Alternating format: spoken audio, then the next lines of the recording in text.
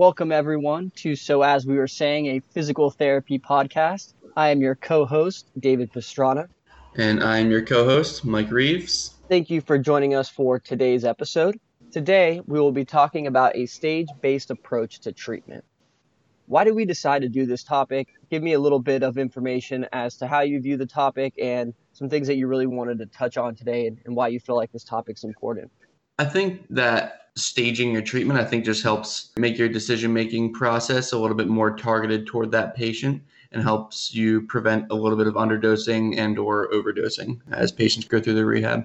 Yeah, I think that's spot on. Thought it was important to discuss this topic because symptom irritability approaches are going to allow us to really use some of that comprehensive pain science that we described from episode 1. And when I say pain science, not just pain neuroscience, but really pain science as a whole in the context of stress overload injuries, taking into account load tolerance, sensitization processes, and then using exercise to address and cause physiological changes during the pain experience and use it in a very cohesive manner within our plan of care. It really allows us to get away from focusing on pathoanatomy as the pain driver, and it allows us to focus on treating that individual patient and what their needs are at that time. Mike, any thoughts on that? I think it's going to be fun to kind of dive into dosing this episode. We've talked about it a little bit in the past episodes. But I think this episode will kind of open up a little bit more of a conversation into that and how dosing is going to have to change based on all sorts of different aspects that are going to be present during care. So. Right. And I think a good example of this before we jump into some of the content that we have planned is looking at a patient with a similar pathoanatomic diagnosis, but really having two very different needs. So we know as clinicians that pathoanatomy doesn't necessarily dictate what the patient experiences. So you might have a patient both with diagnosed meniscus tears, but they might have very different presentations. One could be acute, swollen, may not be able to tolerate too much activity, and the other moderate to low irritability, and we really have to use our evaluation to determine if that meniscus tear is even relevant or if there are movement or load tolerance components to their experience. And really they would get two different treatments just based completely on that symptom irritability. And oftentimes I see clinicians who are asking for advice pretty much say, well, what are your best exercises for a meniscus tear? Or what are your best exercises for X diagnosis? And it's kind of interesting because as a profession as a whole, we've kind of accepted that pathoanatomy isn't relevant to the patient experience. But then when it comes to our exercise prescription, we fall back on trying to correlate these pathoanatomic diagnoses with certain protocols or exercises. As far as the pathoanatomy stuff goes, I think it's important to understand what you're dealing with, how your different exercises stress certain structures. Understand the biomechanics behind your different exercises, what area of the joint's going to be stressed, what area of the meniscus is going to be stressed. If you're just guessing, we're going to just try all the exercises and see which one works, I think you're going to spend way too much time trying to figure out the exercises that work for that person, and you're not doing anything really much different than what a personal trainer would do if they're just trying to not have them hurt. So I think our knowledge in that helps kind of set us apart in that realm. But yeah, I think you're absolutely right. There's not a perfect meniscus exercise. There's not a perfect rotator cuff exercise. There's a lot more that goes into it. I think that's a good point you made because it really demonstrates the other extreme of this, where some individuals may not necessarily focus on pathoanatomy at all and just say, well, we just got to help them exercise while this injury sorts itself out.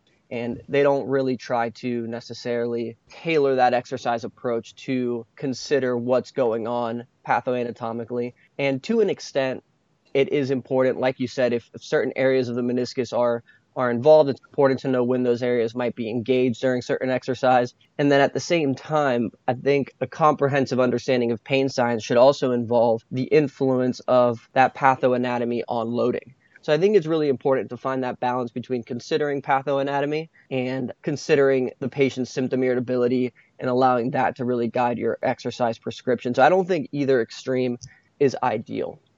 What do you think about the current state of exercise prescription in the current PT practice? Do you think we overdose, underdose? What are your thoughts? I think generally we're going to underdose, but I think that a lot of that comes from the fact that we're dealing with people in pain. If someone initially comes to us in a high level of pain, we don't want to have them leaving in more pain. And you're going to run into that issue, a patient coming in to see you to get out of pain and leaving in more pain if you overdose. So I think that the hesitancy against overdosing is warranted in our profession. If you're dealing with the strength and conditioning world, right, you overdose a little bit, someone just gets a little bit more sore than you want them to, and then your next training session, you have to take it a little bit easy. That's okay, because their consequence of overdosing is a little bit of extra muscle soreness. Right. Our consequence of overdosing is my back was flared up and I couldn't walk for 3 days. So from that side of things, I think we tend to underdose, and I think that that's okay, especially in that kind of acute pain population. The issue is when that runs farther into our rehab, whenever their irritability, as we're going to talk about a bunch today, starts to decrease, and we don't increase that intensity accordingly. Right. I really agree with a lot of those things that you just mentioned. As far as overdosing and underdosing, I would say that we do both. It really depends what stage they're in. Choosing the wrong exercise during the wrong stage or the wrong dose for a particular exercise during a stage is really going to determine whether you overload or underload. And I think throughout the different stages, we tend to fall into each category. I don't really think it's absolute. Something that's important to highlight, like you mentioned, is during that high irritability phase, our goal should really be to get them out of pain. I'm not really focusing too much on necessarily building strength. I am looking at trying to get range of motion back, but it's not too aggressive as far as trying to crank to get more motion. What I've seen is as you decrease their symptom irritability, that range of motion just kind of comes along with it, especially in shoulders that are very high irritability. Just desensitizing them to a little bit of range of motion is going to help decrease symptom irritability and get better carryover for improving their range of motion. And then one last thing that I wanted to touch on, Mike, before you jump in here, is talking about that therapeutic window of loading. Usually the higher the irritability, the more narrow that therapeutic window of loading might be. Especially with older adults, that's another characteristic that might make that therapeutic window of loading more narrow. So what I mean by that is that it may be really easy to underdose or overdose when that therapeutic window is narrow, especially with your high pain irritability, some of those patients with chronic pain. So I think really taking into account therapeutic loading, not only loading from a strengthening perspective. Yeah, I agree, especially with that kind of high irritability, kind of progressing to that moderate irritability patient. Our job is to get them out of pain, and that's why those patients came to see us. They said, I hurt, I don't want to hurt anymore. So erring on the side of slight underdosing is normally how I'll tend to go early on. Just get them doing something, I think, is the most important thing. I agree. I tend to usually underdose before I find that therapeutic window, just because especially if they're high irritability or even on higher end of moderate, once you overdose, you really can't take it back. It's kind of like cutting hair. Once you cut too much off, it's kind of hard to go from there, but it's a lot easier to cut a little bit at a time and kind of see how it looks and then keep moving. So I tend to underdose, and I always tell patients, hey, you may not even feel sore. You may not feel anything the next day. Part of us getting to know each other is me finding that baseline for your load tolerance and really trying to figure out where that therapeutic loading window is. I think an important point that I wanted to touch on was getting away from the very impairment-based approach. At some point during the stage rehabilitation, it comes into play, but it shouldn't dictate the entire plan of care. I think we've really got to get symptom irritability down before we transition to that impairment-based approach. And I think what I've seen a lot is you're weak, you just need to get strong. You're tight, you just need to stretch. So I think we need to really look at our patient in a more comprehensive pain science approach, really thinking about load tolerance in the context of movement, and then transitioning to strengthening to help improve force contributions as we progress to higher level movements. Most patients who come to us for pain really haven't exercised. There are our athletes or our weekend warriors, those that are fit. But I think an important point to look at is that when you look at actual muscle physiology and neuromuscular physiology, you actually don't see any muscle hypertrophy changes within the first 6 weeks of any exercise program. Changes that occur in those first 6 weeks are going to be related to improved motor unit recruitment, motor unit synchronization, improved cortical mapping of the movements in our motor cortex. So if you're thinking about a lot of our patients being either deconditioned or not having participated in exercise, those first 6 weeks are really all neuromuscular and nervous system changes. They're not even in a position to create hypertrophy just yet. So I think that's an interesting topic to think about when it comes to loading, just because what you're really doing is training movements. You're not necessarily creating hypertrophy at the beginning. So I think our progressions really need to focus on load tolerance at the beginning with a gradual transition to strengthening and addressing the impairments as their symptom irritability decreases. I think if you get a more moderate to low symptom irritability patient, where the patient pretty much says, I have pain when I do this, or after I do a certain activity for a certain period of time or for this long, with these individuals, you could probably jump right into your strengthening and more of your movement-based approach. Prescribe them those 6 to 12 rep maxes depending on their goals. Look at contributors from their movement that are contributing to abnormal loading during an activity. Yeah, I agree. So you bring up a good point of, doing their 6 or 12 rep max or whatever the heck it is. And I'm just curious when you tend to introduce rep max testing, like at what point along your kind of, we'll say like that irritability scale, like do you tend to introduce that, and do you do it with everyone, or do you tend to do it more with your younger, more athletic population, your weekend warriors, or do you do it with that kind of older population as well? So I really try to transition most individuals who are interested in it to that strength and conditioning type of scheme, just because rarely have I met an individual who says, I'm out of pain, I'm done with therapy, I'm not going to exercise again, especially if I'm coaching and educating them from the beginning as far as how load tolerance influences their pain experience. A big question that I get very frequently is, once someone's pain is gone, their functions improve, they say, Will this come back? Is this something that I'm going to have to deal with for the rest of my life? The answer that I always give them is, your body's always constantly dealing with the stresses that are applied against it. If you don't do anything or you don't exercise, that load tolerance actually decreases a little bit more rapidly.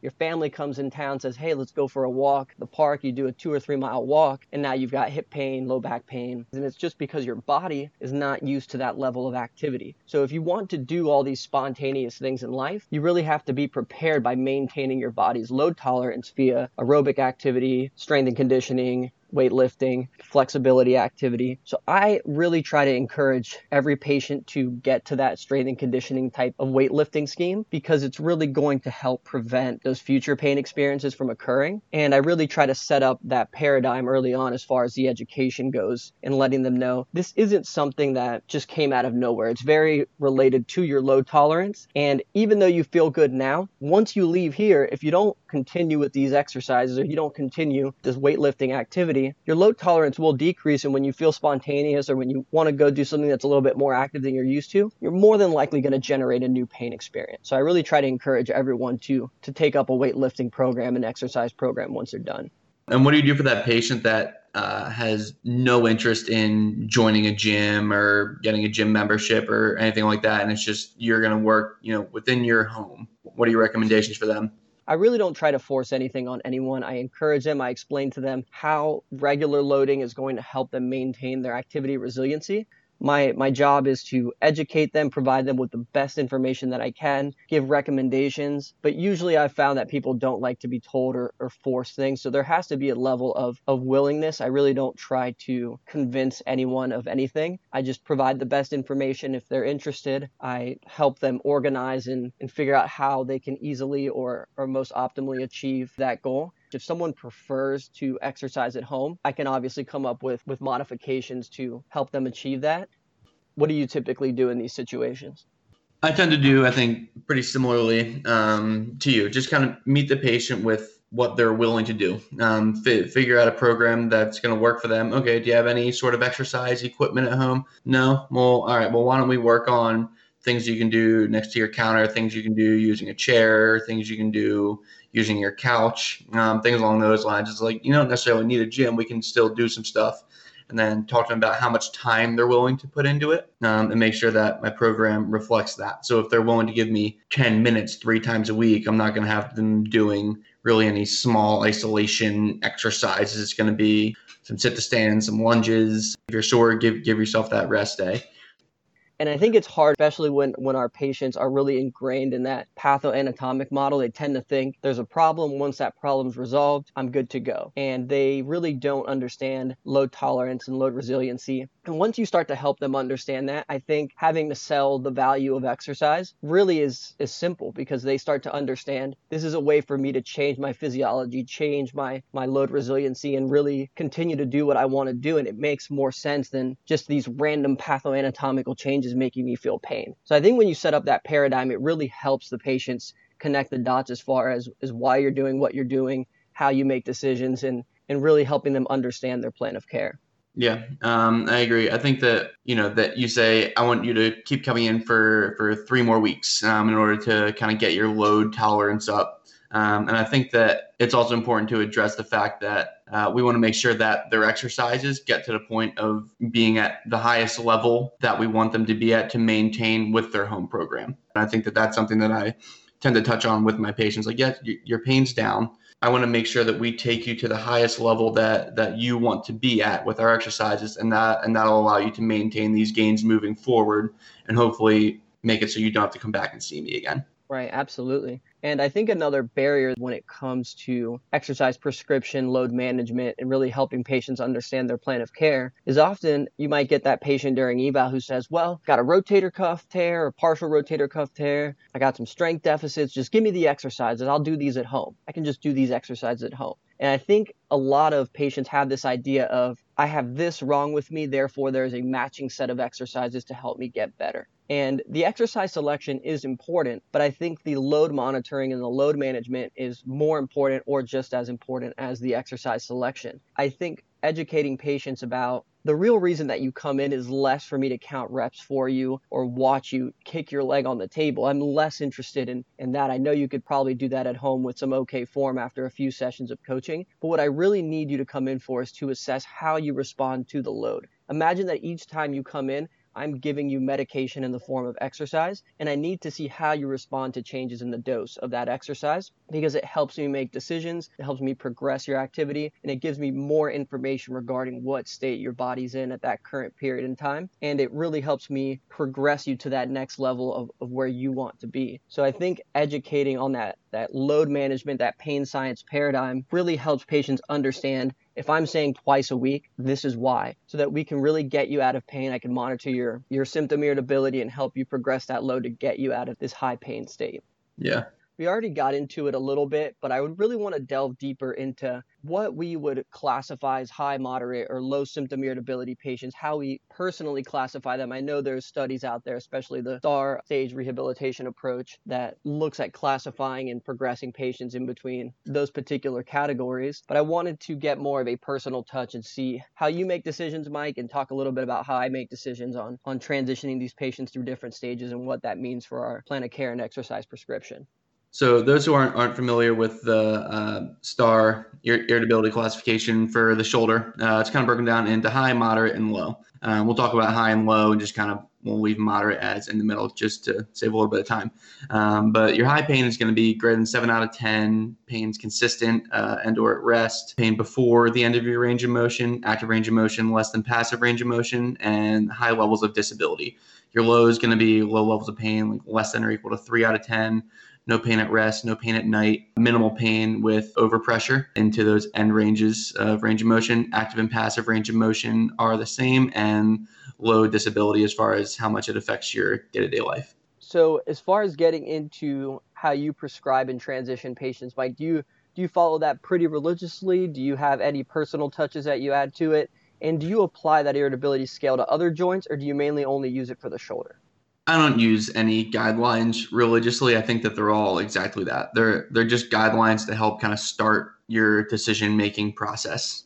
So I might use this a little more strictly, like my first visit or two with the patient, just because it's a good starting point, and I can justify why I'm starting them there. From there, we can kind of move through it at our own pace. I think that this guideline is like roughly applicable to other joints as well. Right? If they move a little bit and it hurts a lot, high irritability. If they move a lot of bit and it hurts a little bit, low irritability, and kind of everything in between. But this framework is I think a good starting point. Generally, what I will use to progress. Right. I would agree with that. I would say that I'm aware of the guidelines, but I don't necessarily have them memorized or follow them to a T or reference them often when making decisions in the clinic. I kind of have my own personal analysis of how I make decisions when it comes to transitioning patients through different categories with those considerations in mind. I would consider anyone higher ability, and this is in the context of the shoulder, someone comes in and they have less than 75% range of motion. They kind of have a lot of scapular elevation trying to assist them in getting that arm up, especially when active range of motion is painful with less than that 75%. And then when I try to go see what their full passive range might be, I may not even be able to get full passive range. And it's really stopped more by pain than any actual true joint stiffness. You get more of that empty end field just because they either start guarding or it's too painful. So I really see if their active range of motion is severely limited, if their passive range of motion is at least moderately limited with pain at end range. And then when I try to transition them to moderate symptom irritability, I'll usually wait till they have probably greater than 135 degrees of shoulder flexion, closer to 140, 145. That's greater than that 75% active range. And maybe they get a little bit of pain at the end, but they've kind of gotten most of their motion back. And then they can also tolerate full pain for passive range of motion.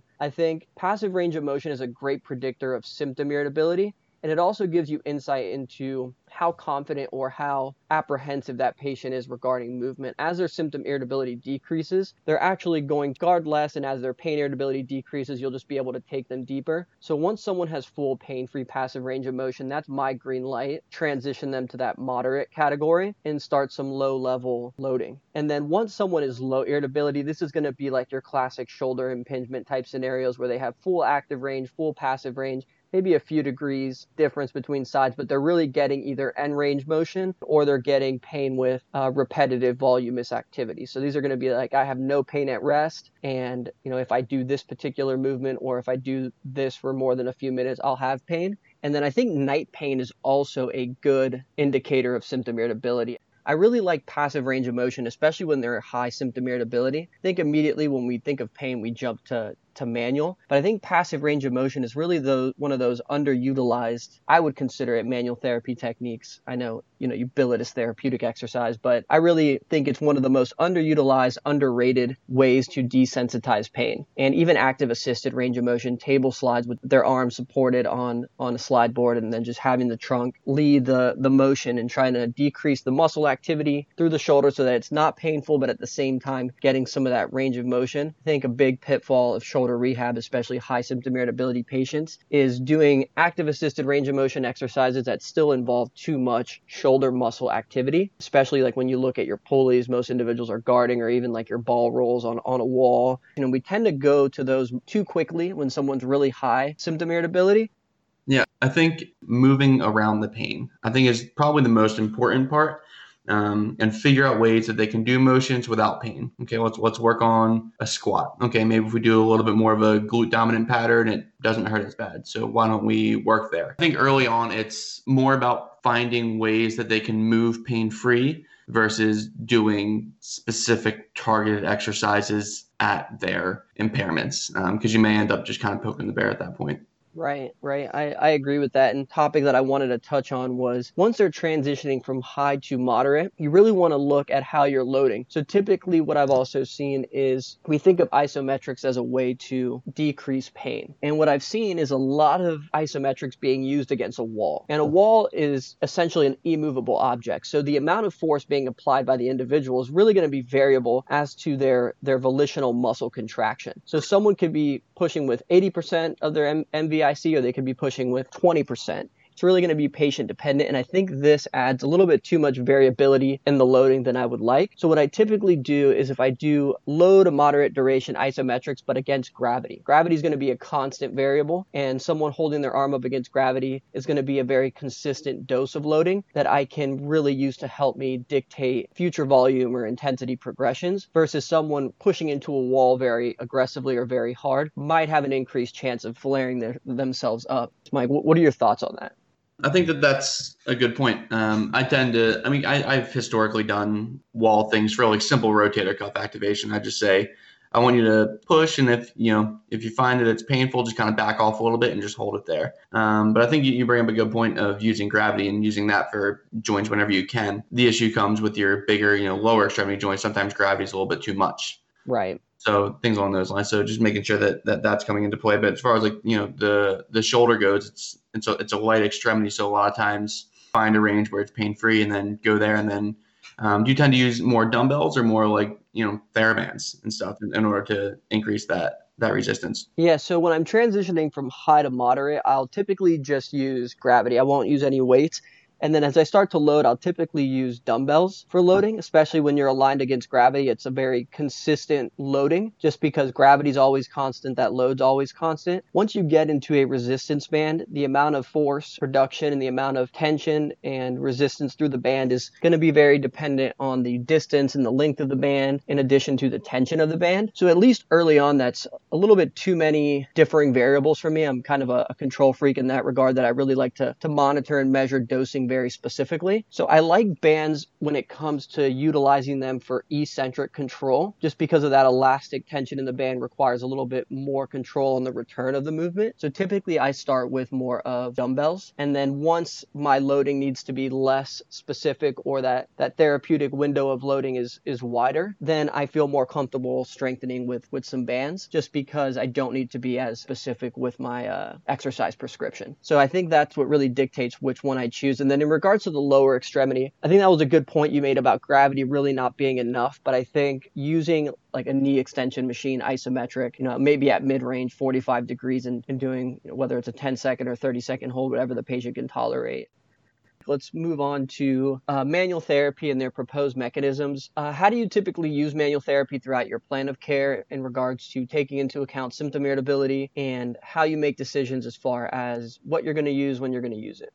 I think early on, I'll tend to use a little bit more manual. And sometimes that's for the potential proposed benefits that I think I might get from my manual therapy, whether it be, trying to increase a little bit of joint motion if it feels super, super stiff so they can move a little bit better. While we try and do some exercises, maybe I just want to put my hands on them because I might want to get some of that kind of non-specific effect there. Or maybe I just want more time to just kind of talk to them and educate them about what I think is going on, kind of build some rapport, and I'll do something light as we're just kind of talking. So during that high irritability phase, I don't think that there's anything wrong with putting on your hands a little bit more and kind of using that time for whatever you want, whether you have specific goals for your manual technique, or it's just this is someone that I think might benefit from building a little bit of rapport with, and I think putting my hands on them might kind of open up the door for me to do so.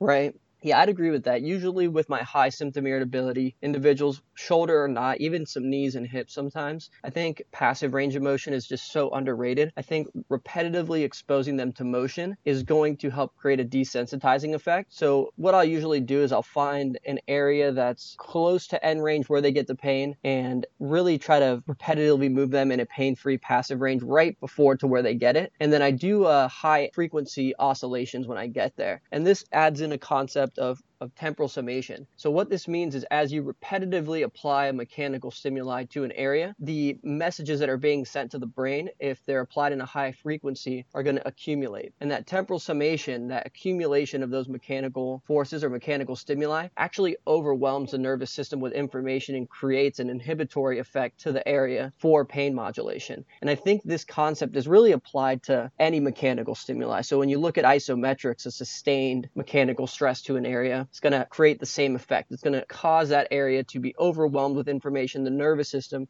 to be overwhelmed with information, and create descending inhibitory effects to the area. And I think the same thing applies for any soft tissue massage. I personally don't use soft tissue very often, but I think it has a similar effect, is that repetitive touch, that repetitive mechanical stimuli causes the nervous system to almost downregulate and cause descending inhibition of the area that's being stimulated for short-term pain effects. So when you're looking at the high symptom irritability, I think taking into account some of those pain neuroscience changes or ways that you can change how the nervous system responds to stimuli to create a certain effect is very beneficial. And then once they transition to that moderate symptom irritability, I'm probably looking more at your classic orthopedic principles as far as like joint mobility deficits, maybe restricting a motion, motion, maybe poor scapular kinematics contributing to poor shoulder motion, whatever it might be. And then I typically use more like mobilization with movements at this point, really trying to facilitate certain movement or really trying to facilitate a motion to create pain-free movement or allow someone to exercise pain-free. Yep, I agree. I think those mobilization with movement can be very beneficial. And I think that if you find that, okay, that seemed to make it so this person was able to tolerate exercise a lot better today, there are definitely some ways you can kind of teach a patient to do that themselves. And that's kind of cool. I'm a big fan of that because patients can't take me with them. So I don't want them to rely on my manual techniques to be the thing that they think is getting them better. So I think painting that in a good light, and I tend to set that expectation early. And saying early on, things are kind of flared up. I'll probably put my hands on you a bunch more. But as we go throughout, I'm going to be putting my hands on you, less and less and less with the goal of getting similar benefits to what I can get with my hands with your exercises that will eventually add in. So I'll go through and I'll introduce, maybe a mobility type exercise and say, all right, so what this is going to do is this is going to take the place of this manual technique that I was doing, or this, strengthening thing is going to help kind of get a little bit of an extra effect into this technique that I was doing. Maybe it's a thoracic extension type thing, and I want them to work on an overhead squat at the wall or anything along those lines. I think patients actually respect that as well because they say, oh, this guy isn't just fishing for money, trying to get me in here all the time. He wants me to actually be able to handle this thing on my own. And I think that goes a long way with interacting with our patients. Right. And I think looking at manual therapy from a pain science paradigm when it comes to looking at loading, which is really the underlying concept of what we're doing with the rehabilitation program, is controlled progressive loading. So for someone who's high irritability, at that point, a muscle contraction, the force created by a muscle contraction might be too high, where it's not therapeutic just yet. So passive range of motion and low-level grade 1-2 manual therapy to an area is our way to apply a lower dose controlled mechanical stimuli to an area to help build load tolerance. And I think it's important to remember load tolerance is not only in regards to a muscle contraction, but also in regards to tissue lengthening. So you always want to strengthen the muscle from a contraction standpoint, but you also want to build load tolerance in regards to lengthened positions as well. And then if you're looking at a particular injury, for example, like hamstring strains, you may want to improve resiliency to lengthening, improve resiliency to contraction, and then combine those and have it contract from a lengthened position to get the best carryover to sprinting. So I think really looking at loading and figuring out, is it necessarily a strength or force production issue right now, or is it really more of I just need to gradually load them so we can get to the place where we can start addressing potential impairments and any movement dysfunctions, quote unquote. I know we talked about that last episode, but any movement variables, I think is a better way to say it, that may be contributing to what they were experiencing or how they got into that painful state. And I think one thing that I wanted to touch on here, Mike, before we move on, is that once the patients get to that lower end of moderate and into the low irritability, that's when I typically start the strength and conditioning principles. They come in the door, they say, I have no pain at rest, felt good after last visit. That's when I start trying to find those rep maxes. I really start to get more into those strength and conditioning principles to help build resiliency to activity. And at this point, they might be, 3 or 4 weeks into the plan of care and might be in a better position where those hypertrophy changes can really start to take hold as my dosing of the load falls more in line with those strength and conditioning principles. Mike, do you use this staged irritability approach with chronic pain, or do you feel like this approach really is only applicable to your more predictable, acute, gradual onset, immediate pain? I think that it definitely comes into play with your chronic pain person. As we talked about kind of in episode 1, I think chronic pain has a lot more to unpack, but I think that kind of staging them is absolutely appropriate and should be included for sure. Because when they're super, their entire life has been highly irritable for the past, however long, 3+ months or whatever it is, or sometimes a lot longer, 20 years. They've been kind of stuck in that high irritability phase. So I think normally I'll start with them exercise prescription just like I would with an acute person in that high level of irritability. I would expect if I am going to get that person into that low to moderate irritability classification with that chronic pain, probably going to take a lot longer. And I think kind of painting that expectation for yourself and them is also important. But I think that with the acute pain, that it probably comes into play a little bit more so than with that chronic pain, just because I think the chronic has so many other factors to kind of take into consideration. But general exercise prescription, I think, is still going to follow it for the most part. And I would agree with that. I would say that I also use it with individuals with chronic pain and those that are more deconditioned. I think a lot of them could potentially fall into that higher debility classification. I think the caveat with these particular patients is going to be, like we discussed on previous episodes, that mismatch between perceived and actual load tolerance. So that's going to be more your fear avoidant biopsychosocial approach type patients that they probably can do more than they think they can. But I think starting them off with where their perceived load tolerance is and making that your starting point for the exercise progression is probably going to be the best route to take. I utilize a lot of low-level muscle activation exercises with these patients. I really use it as loading. So I really try to introduce this to create gradual loading, and it helps me open up that conversation as far as talking about those pain neuroscience changes, as far as, like you mentioned, the alarm system and amplified pain like we talked about in the first episode. Because the main question that a lot of people have when they have pain with these lower level muscle activation exercises, they say, I'm literally squeezing my stomach or I'm squeezing my glutes or my butt cheeks. How on earth is this causing me pain? And it really helps open up that conversation between the brain's perceived load tolerance and the actual anatomical, physiological load tolerance of the area, and really opening the conversation of, do you think that squeezing your abdomen is physically causing damage or harm to your body? Or do you think that more than likely it's something that your nervous system is not used to and that you've had this going on for a long time?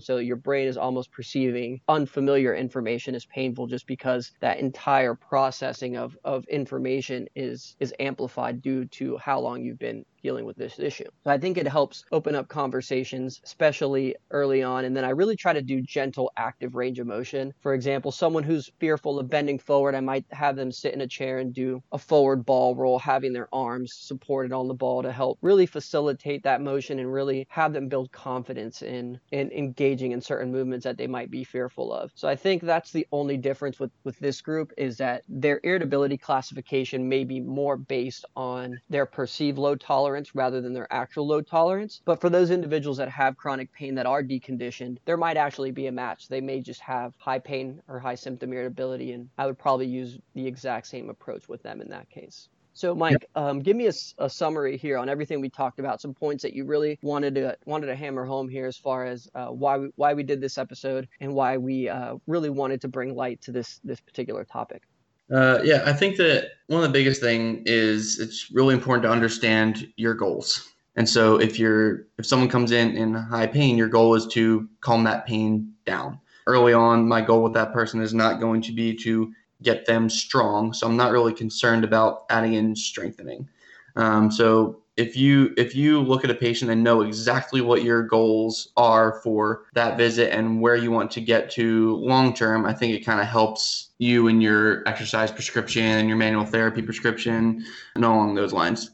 And then we kind of talked about dosing. And so if you do think that someone needs to get stronger and their benefits are going to come from getting stronger, make sure that you're dosing that appropriately. In that same light, if you think that someone needs to get better, stronger long-term, but they're in high pain short-term, and in introducing some of those strengthening exercises might be detrimental in the short term while their pain's still high, maybe just hold off. You don't get too excited and poke the bear a little bit too much, because patients want to feel better when they leave us. And I think that's really important. Especially early on in the rehab process, that if they're in a lot of pain, when they leave our doors, they should be feeling better than when they came in and more optimistic about their recovery. And I think if you push it a little bit too much early on because they need to get stronger, need to get their range of motion back now, you'll tend to have them leave in more pain and they won't want to buy in, and then you'll miss a good chance to help this person feel better. Right. I agree with all that. I really think using this approach is going to help us as a profession get away from focusing so much on pathoanatomy and really addressing each individual patient complaint. And it also gives us guidance on when to switch gears during our rehab. It's going to really allow us to realize that sometimes low-level muscle activation exercises are okay. They have a therapeutic effect in regards to loading and building resiliency to loading, and that they shouldn't be frowned upon necessarily as underdosing. Again, if you stay in that low-level loading as their symptom irritability decreases, then yeah, more than likely you're underdosing, but I think there is an appropriate time and place for these exercises. And then there's other times when it's appropriate to switch gears to your strength and conditioning principles and really start to overload and challenge our patients and get into some higher level movements. This episode was just really important because I think the world of PT has almost become polarized, with some of those that are more in like the movement control clan, and then some of those that are more in the strength and conditioning clan. And everyone's saying, well, they're overdosing, they're underdosing. And it really just depends on what stage of rehab that patient's in. And at the same time, I think pendulum might have swung too far in the other direction, with PTs now are saying, well, we need to really overload, we need to make things harder. And they might be over-progressing, overloading too quickly. And by the end of the plan of care, the patient says, well, I can do these really difficult exercises, but my pain is really unchanged. So I think those are just things to consider. I think both worlds bring a lot of value, and I think both worlds should be, or both principles and mindsets should be applied to even the same patient, depending where they are in their rehab. Their rehab shouldn't really stay the same throughout the entire plan as far as creating a linear strengthening progression. If they're higher ability, you might see some more low-level loading desensitization range of motion. That entire block of exercises might get discharged, and then I'll start some more isolation, building load tolerance to resistance. And then as I get to that lower irritability, going towards my compound movements, functional movements, getting those 6 to 12 rep maxes depending on their goals, and then really maybe even looking at their movement if I feel like that could be a contributor. But I think each of those snapshots has a role in rehab, and each of those mindsets has a role. So you don't really have to choose between the two worlds to create a cohesive and forward-looking plan of care for that patient. I think as the patient's experience changes, they're going to need both approaches, and they're going to need them to be utilized at the right time. So I think explaining to your patient some of these pain science concepts, again, not overwhelming them with the nitty-gritty of pain neuroscience, but really in regards to load tolerance, load progression, activity resiliency from day one, and then helping them understand how you make decisions regarding the exercise progression and exercise prescription in regards to their irritability and load tolerance is going to help them understand what you're doing, why you're doing it. And I think it's going to help them get away from that pathoanatomic diagnosis. And I think if we can do this on a large scale as a whole over time, not only clinicians, but patients are going to start to realize the value in coming to therapy, the value in our expertise, and really start to get away from thinking that their pathoanatomy dictates what they experience. Could not agree more. Mike, any final thoughts? I think that obviously there's always more that you can say about a topic, and there's a lot more, that we could kind of unpack, like you always say, you could probably talk for 4 or 5 hours on any given topic. I think we touched on a lot of good points, and I'm excited to keep having these conversations moving forward. Great. All right. Sounds good. Next week, we're going to be talking about complicated post-op patients and patients without protocols, using our clinical reasoning to improvise. So this is going to be looking at patients who either, one, get sent to your clinic and the communication may not be as good as you like, and we're going to have to kind of take it in stride and create our own protocol for a specific patient. And I think this can be overwhelming, especially if it's a surgery that you haven't really seen, or if it's a more complicated surgery, like let's say a multiple ligament knee injury, or maybe something that you haven't necessarily heard of. So this is something we'll dive into deeper next week. Thank you everyone for joining us for, so as we were saying, a physical therapy podcast. We really appreciate you guys listening in. We hope you have a great day and that you'll join us for the next week's episode.